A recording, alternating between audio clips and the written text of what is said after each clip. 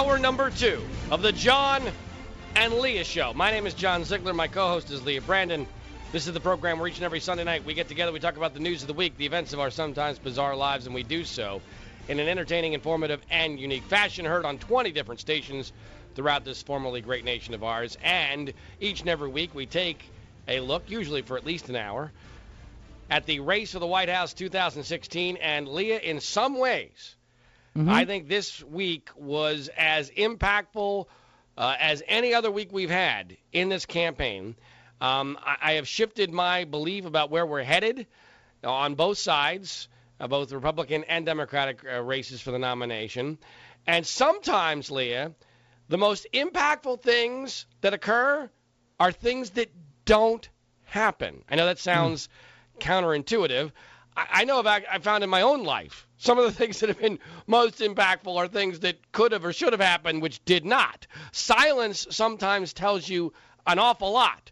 And I think some of the things that did not occur at the Republican debate this week, when we look back on all this, there are going to be people who say, aha, that was the moment when what ended up happening was really set in motion. I'll explain after you give us your synopsis of what occurred in the GOP debate. Well, it was just another GOP debate on Tuesday. It was the usual slugfest, but this time the contenders are really starting to pair off. Jeb Bush trying to hit Donald Trump, but ended up getting slammed again. Look, the simple fact is, if you think this is tough and you're not being treated this fairly, isn't tough and easy. Imagine what it's going to be like dealing with Putin, or dealing with President Jeff. Xi, or dealing with the Islamic terrorism that exists. This is a tough business to run for president. I know. You're a tough guy, Jeb. And we need to have a leader that is real principled. tough. You're never going to be president of the United States by insulting your way to the presidency. Let's see. I'm at 42 and you're at 3, so Doesn't matter. far I'm doing better. Doesn't matter. So far I'm doing better. Now, Senator Ted Cruz and Marco Rubio also have started a head-to-head fight to the finish. This exchange had the media in a frenzy, along with establishment Republicans trying to find out whether or not Ted Cruz broke the law. We are now at a time when we need more tools, not less tools. And that tool we lost, the metadata program, was a valuable tool that we no longer have at our disposal. Senator Cruz? Well, I would note that Marco knows what he's saying isn't true. Well, what he knows is that the old program covered 20 to 30% of phone numbers to search for terrorists. The new program covers nearly 100%. That gives us greater ability to stop acts of terrorism, and he knows that's the case. Dana, may I interject? Senator, let me be very Rubio, careful respond. in answering this, because I don't think national television in front of 15 million people is the place to discuss classified information. Well, they also got into it over the Gang of 8 bill and illegal immigration, and this was the last debate of the year. Hallelujah. Now, I actually agree that the debate was kind of boring, despite the dust-ups. Let me go in order here of what I found to be significant. Since you mentioned and played a clip of the Jeb versus Trump thing, to me, this encapsulates this entire crazy campaign. Now, you didn't play a clip, because I know you didn't have enough time, of where Jeb has a pretty good line, where he's talking about where Trump gets his information from, and unfortunately, Jeb doesn't understand that very few people probably remembered what he was even referencing. But Trump had said that I get my information on military issues by watching the shows. And Jeb referenced that and said, I don't know if they're the Saturday morning shows or the Sunday morning shows. Now, that's a great line. That if the news media had wanted to make into a big deal, they easily could have. Because it was funny and it made Trump look like a clown. Here he's getting his military information from cartoons. But none of that narrative took hold, largely because it's Jeb Bush. It's Jeb Bush. There's, it's all of life is like high school, right? It is. And there's certain people that in high school, it doesn't matter what they do or say. That's right. They're a nerd. That was basically. I sympathize with Jeb Bush because that was me. Okay, that was me. No matter what I did, no matter how right I was, no matter how well I anticipated any particular repartee, it didn't matter. I'm never going to be the cool guy. Trump who's a bully, who knows nothing, had no idea what a nuclear triad is, not a clue.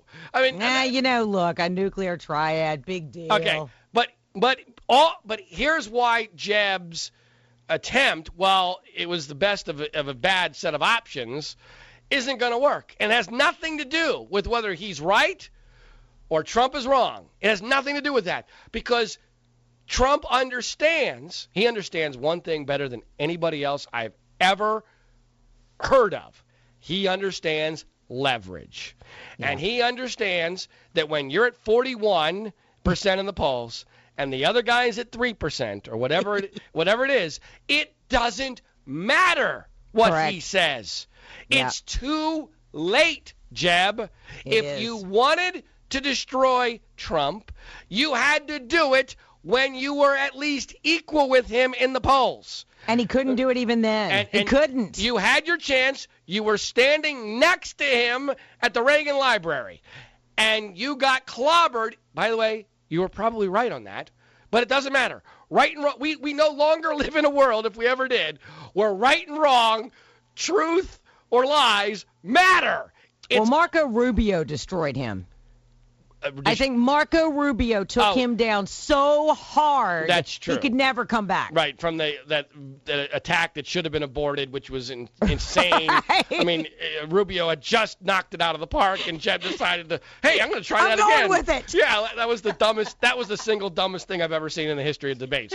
But the point here is that because they underestimated Trump, the monster has now grown too large to kill, because now Jeb's gun is now a pop gun because he's at 3% and no one's taking him seriously. Although, and this goes to the theme of the night, things are actually going so perfectly for Trump that both Jeb Bush and Chris Christie are showing a pulse in New Hampshire, which is perfect for Donald Trump, because it blocks Marco Rubio from clearing the establishment field and exerting his dominance enough to where Christie and Jeb decide to finally get the hell out and endorse Rubio. So even this situation, while Jeb thinks, and by the way, he'll get a little bit of credit. I'm going to be somewhat optimistic on Jeb, even though he's not going to win. He will get some credit. It's only going to be a couple percentage points. But he will get some credit for being the only guy to stand up to Trump. But guess what? That's good for Trump, because Trump needs Jeb in the race. And the more Jeb has a pulse, the more he blocks Rubio, who's the only guy who can beat Trump. It's amazing. With me, it's just works. It's magic. It's unbelievable. I'm telling you, it's meant to be. He's on a path. Yeah, a path. It's like he's being led. Yeah. Oh, yes, because God has decided. Yes, this is the great cruel joke of our entire existence.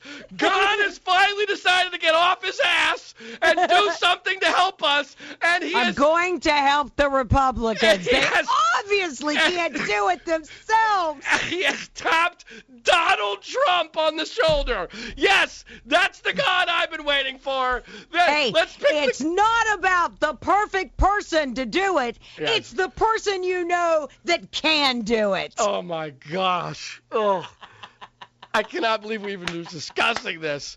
All right, more of this insanity when we come back on the John and Leah Show on the Free Speech Broadcasting Network.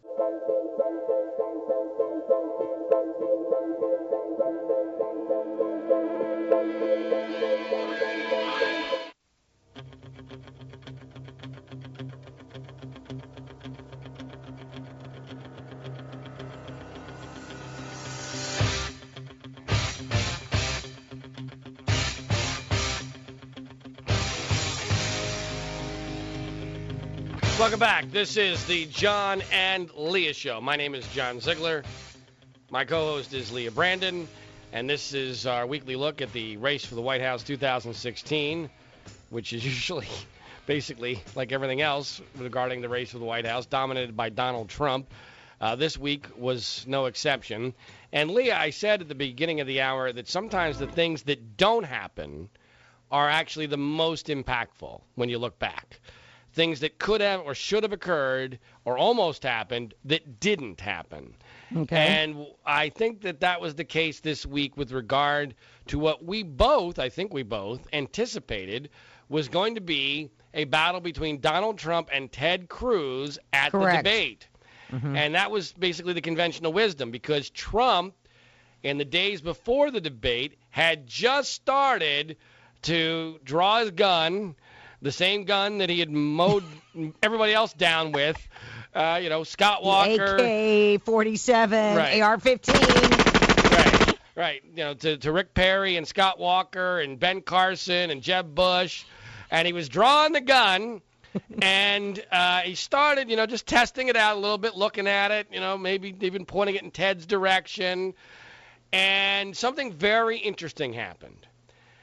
Rush Limbaugh and Mark Levin, that's right, basically told him stop. Yep. And they came to Ted Cruz's they rushed to Ted Cruz's defense. Now, interestingly, they did not rush to Scott Walker's defense when he was getting attacked, in what I think we will end up, in all likelihood, looking back on as the most impactful moment in this entire ordeal, which was when Scott Walker got taken out when he should have been the nominee. But let's leave that aside for the moment. So Rush and Levin, as well as some conservative commentators, in the elite, among the commentary class there, Trump really took it on the chin on Monday and early on Tuesday. And Trump clearly, unlike Jeb Bush in that debate decision to go after Marco Rubio after it was clearly a bad idea, Trump obviously rethought it. You agree with me on that, right? He clearly rethought it. Which really goes to show that he does belong to be the nominee, because had the Republican Party been listening to people like Rush Limbaugh, we would never be where we are now. Well, okay, that's a separate issue for another day. But I will agree with your first point. Not that Trump should be the nominee, but that this was a sign of Trump's savant-like, at least so far, his savant-like ability to know what he can do and what he can get away with and what he can't. Yes. And because if he had gone in to that debate and gone all guns ablaze on Ted Cruz, and if the conservative media had not backed him, then there was a chance. Now, we don't know this, but there was a reasonable chance that he implodes in Iowa, before Iowa. And I have said, and I will continue to say, and it's the most important thing I have to say probably from a strategic standpoint and a prediction perspective about this entire race. It is all about Iowa for Donald Trump. If you're going to beat Donald Trump, you must, underline, M-U-S-T, must diminish him in Iowa.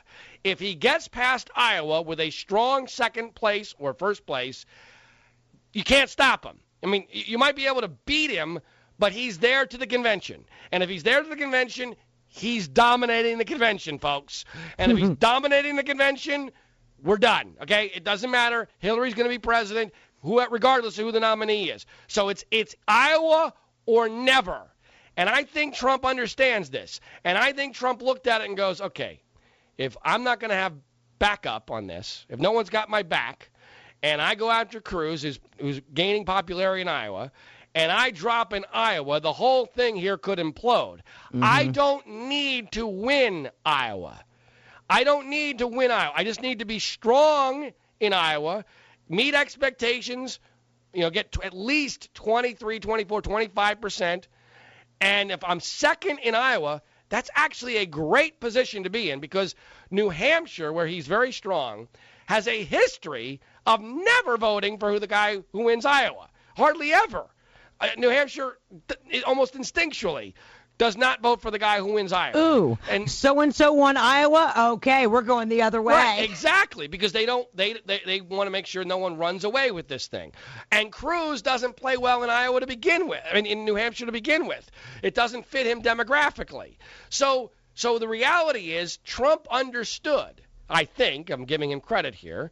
But you know what? It could just be luck. It could just be. With me, it's just works. It's magic. But because with Trump, you never know. You never know. Is it just dumb luck? Is it magic? Or is it brilliance? In this case, I think discernment. In this case, I think he was brilliant. I think he realized what the dangers were, and that he did not need to do this now. And Cruz was also smart enough to understand the situation, which I'll explain when we come back on the John and Leah Show here on the Free Speech Broadcasting Network, our website, www.freespeechbroadcasting.com.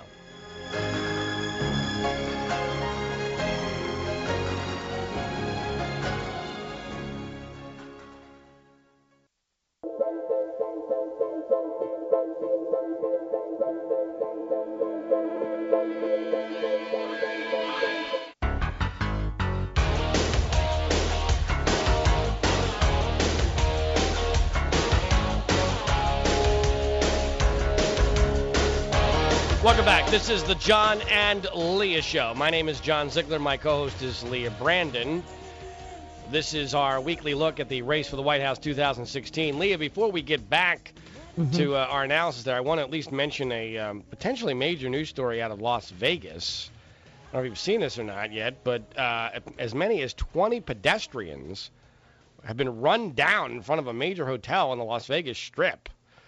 No word yet on fatalities or injuries. There's some rumors online that there could be terrorism, but that might be just the sign of the times, that now everyone thinks anything is like this is terrorist related. But well, there's apparently a woman who is the driver. They're doing a field sobriety test on her right now. All right. Well, let's. There's no allegedly no good outcome there, but let's hope that that's in fact the case. I mean, how drunk do you have to be to mow down 20 pedestrians? Exactly. That's pretty amazing. But anyway, just regardless, a horrible story out of Las Vegas. Let's hope it's not any worse than it appears. All right, let's go back to what's going on with regard to the race to the White House. First on the Republican side, and what did not happen at the debate, because I think this is really important. All right, because you have to think about this as everything is in paths. And if things get frozen, then certain paths we don't go down. And it looked like we were going to go down the path of the Cruz-Trump battle. But Trump wisely, I believe, pulled the plug on that at literally the last second. And instead, literally patted Cruz on the back. Yeah, he loves him, you know. Well, I don't know how much he loves him, but he definitely... He's a great guy. Yeah, I have lots of respect for him. Right, now I do. He's a nice guy. For now. And interestingly, there's a photo, obviously a photo is worth 1,000 words. When Trump went to pat Cruz on the back, Cruz put his head down and almost bowed. I don't know if you noticed that or not. But it was a very alpha-beta sort of thing. I mean, basically... as Trump was establishing himself as, okay, yeah, we're buddies, but I'm the alpha, he's the beta, and we're just going to leave it at that for now because there's no need for me to rock the boat. I'm winning, and, he might win Iowa, but that's not going to kill me. What would kill me is if I implode before Iowa because the conservative media suddenly starts to attack me and take the side of somebody else they like Ted Cruz. Now, Cruz made an interesting decision in not attacking Trump for the Muslim thing. He basically took a pass on that. I believe that would haunt him if he was ever the nominee, because Hillary will use that on a loop, him taking a pass on Donald Trump on the banning of Muslims issue. The media would do her dirty work for her on that.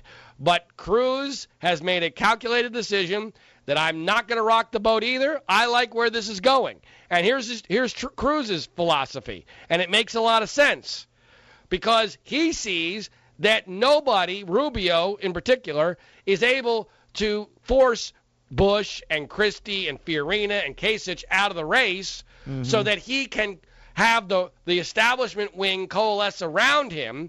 So therefore, if we go through Iowa and New Hampshire with Cruz, Trump, Cruz, which at this point that's what the polls indicate is going to happen. Right. Then we go to South Carolina, and it's going to be Trump, Cruz again, even if Rubio is finally able to shake Jeb and Christie and Fiorina and Kasich off from his leg. Right, exactly, from his leg, like the dogs that they are, that they should be dropping out, but their egos won't let them. Should Rubio finally be able to do that? And by the way, I'm not even certain he's going to be able to do that. But if he is able to do it, it's going to be too late, because it's going to be all about Trump and Cruz, and Rubio will be coming from behind.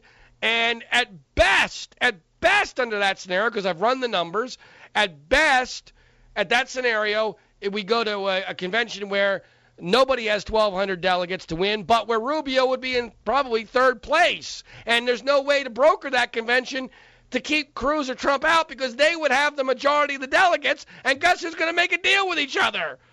Trump and Cruz. So Alpha Beta.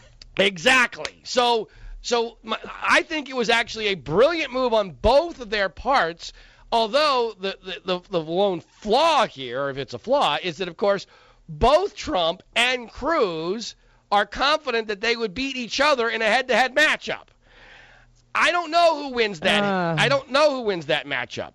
I actually think Cruz would win it. You do? I do. Depending on who else was involved, because you're not going to get two of them until way down the path here. There are too many candidates, and the way things are going right now, no one's dropping out. No one will drop out at least until New Hampshire, because the polls there indicate that 7 candidates can still dream, even though they're delusional, because they all need Trump to implode, and he's not going to implode because Cruz and he are in a truce. The only way he was going to implode was if he went after. See, that's what it drives me crazy, is everyone's presuming, well, Trump will implode. Well, how's he going to do it? Well, he's not going to do well in Iowa. Okay, fine, I'm open to that. I actually think Iowa's very ill-suited for him, but tell me, what's the scenario where he's going to drop to, like, third place? Somebody has to do something. But no one's doing anything because... Well, it's the holidays, But you've got like 3 weeks after the holidays. What's going to happen in 3 weeks? I mean, and the only guy going after Trump right now is Jeb, and that's seen as desperate. And so it's not going to do anything.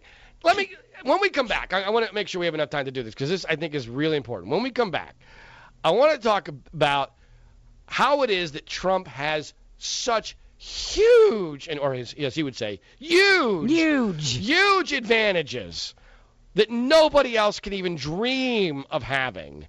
And they deal with the way the news media works and the power of celebrity and the power that the ratings that Trump brings them gives him, and how well he leverages it, and why it's going to be so difficult to bring him down, especially if he doesn't get beat badly in Iowa. We'll do that when we come back on the John and Leah Show on the Free Speech Broadcasting Network.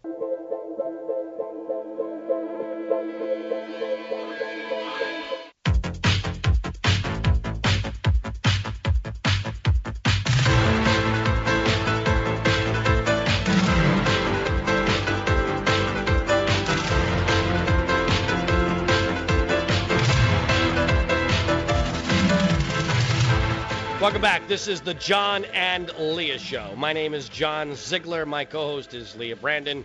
She does the program from Birmingham, Alabama, where people care about their guns, Jesus, and college football, especially... And barbecue. Yeah, especially this time of year.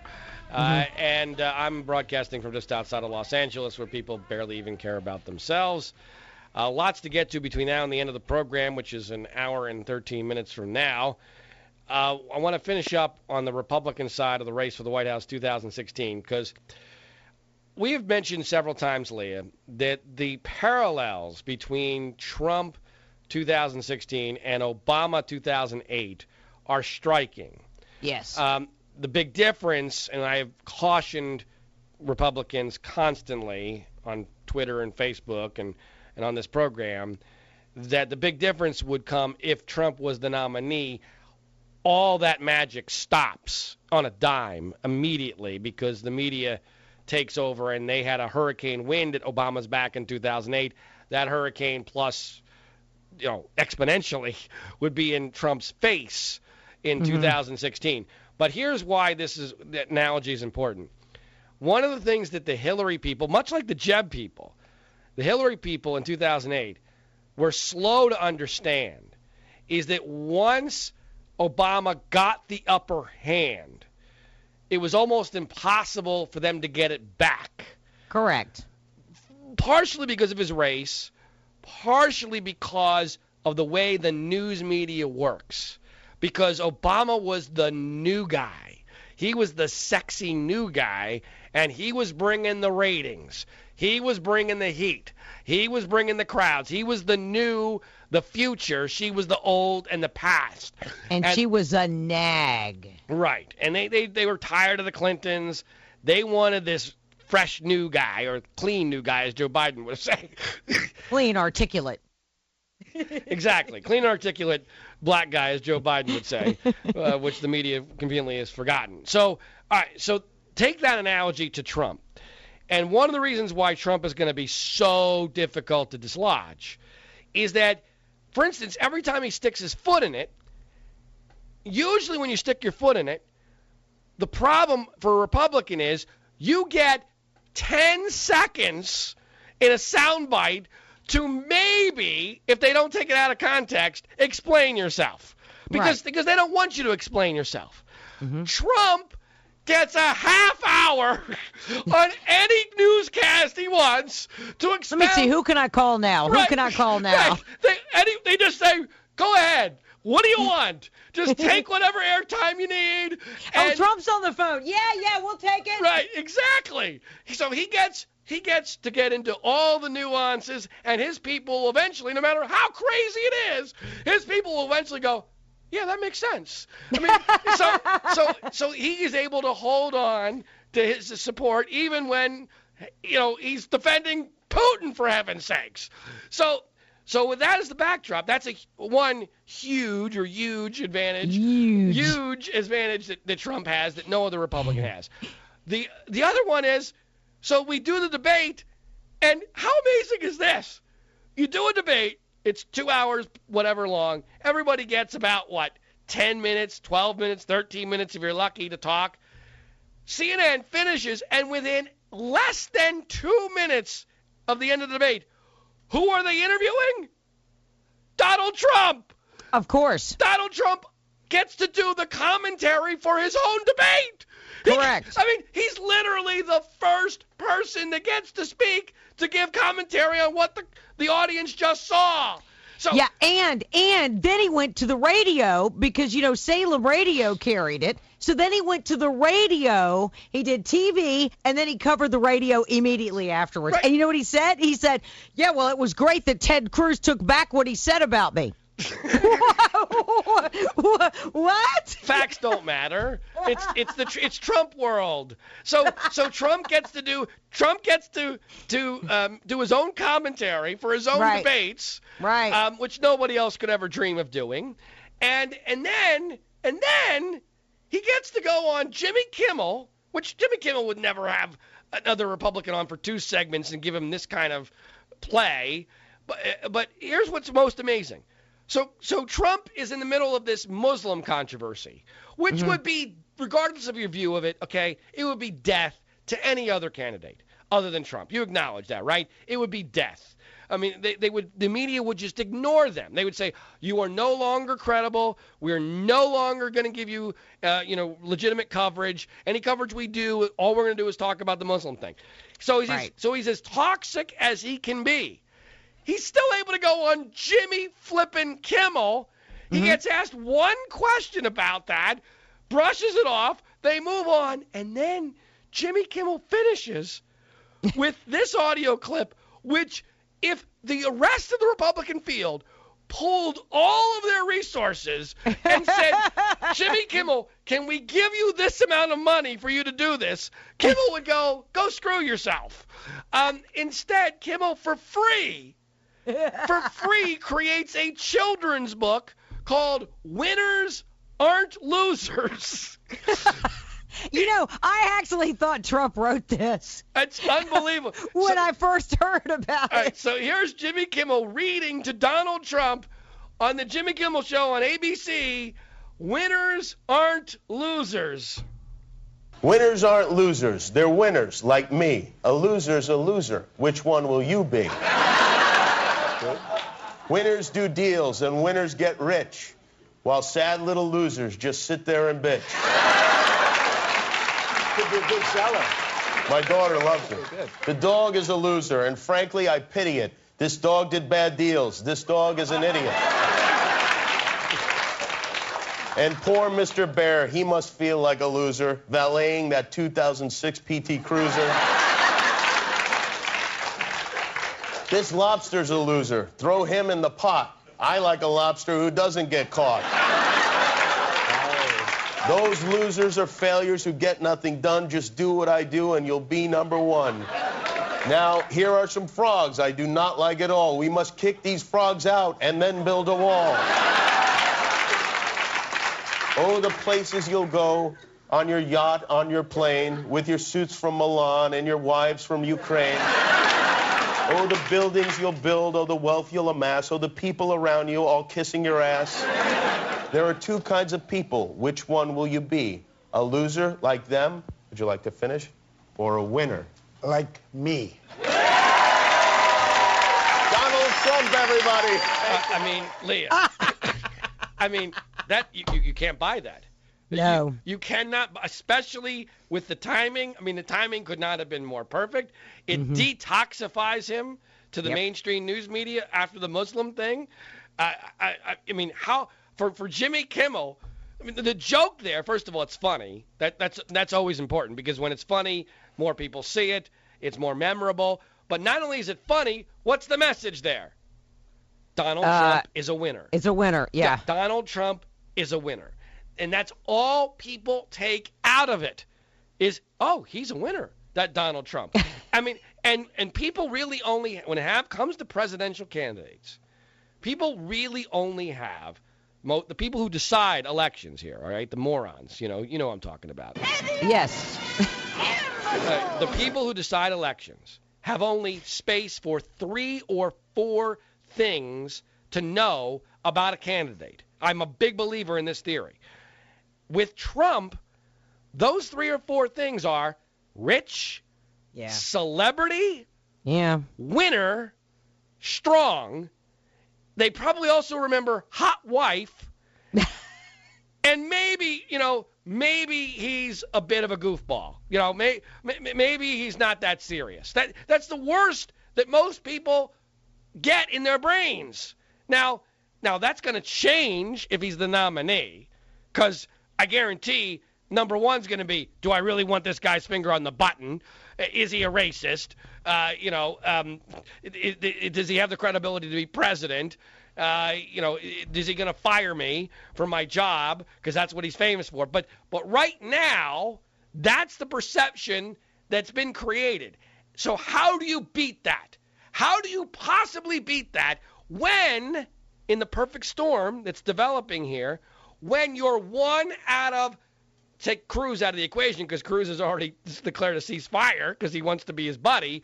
So if you're one of the other 8 candidates all fighting for morsels, how do you possibly come from behind down 30, maybe more points to this guy? How do you do that? How do you possibly do that when you can't get you could light yourself on fire, and the only thing that Jimmy Kimmel would talk about is, how did Donald Trump tweet about it? Listen, the whole GOP debate is about Trump. In fact, the whole Democratic debate is about Trump. Trump. Okay. It's all Trump. But Trump is trying to test this theory I have, and that it's impossible to implode his 25 or 30%, which I now believe is true. He's testing it as much as he possibly can. I mean, now he's even praising Vladimir Putin. I mean, this is insanity. And I think what's really interesting about it. How long is the clip we have of that of the Putin? 48. All right, let's play Trump on Joe Scarborough's show on MSNBC, basking in the praise of Vladimir Putin and giving it right back to him. Do you like Vladimir Putin's comments about you? Sure. When people call you brilliant, it's always good, especially when the person heads up Russia. Yeah. Well, I mean, also as a person that kills journalists, political opponents, and invades countries. And invades countries. Obviously, that it would be a concern, would it not? He's running his country, and at least he's a leader. You know, unlike what we have in this country. Yeah, but again, he kills journalists that don't agree with him. Well, I think our country does plenty of killing also, Joe. So, you know. There's a lot of stupidity going on in the world right now, Joe. A lot of killing going on, a lot of stupidity, and that's the way it is. But you didn't ask me the question. You asked me a different question, so that's fine. I mean, the weirdest part is I don't think it's going to hurt Trump. Nope. It may hurt him with a couple of people. The number of people it's going to hurt him with is going to be very small among his supporters. And in a weird way, getting back to the Jimmy Kimmel thing, in a weird way, it might even help him with some people because Putin is seen as strong. Correct. And so he's decisive. He's associating himself with strength. And that's the essence of his campaign. I will say on a more serious note, as if seriousness matters at all anymore, here's Trump's greatest personality flaw. You can be evil, and if you compliment Donald Trump, he likes you. I mean, seriously. That's all you have to do. That's how big his ego is. Just compliment him, and all is forgiven. You're a good guy because you said nice things. That's right. That does drive me crazy. Oh, and it's going to get worse, folks. It's going to get worse. Hour 3 of the John and Leah Show coming up next.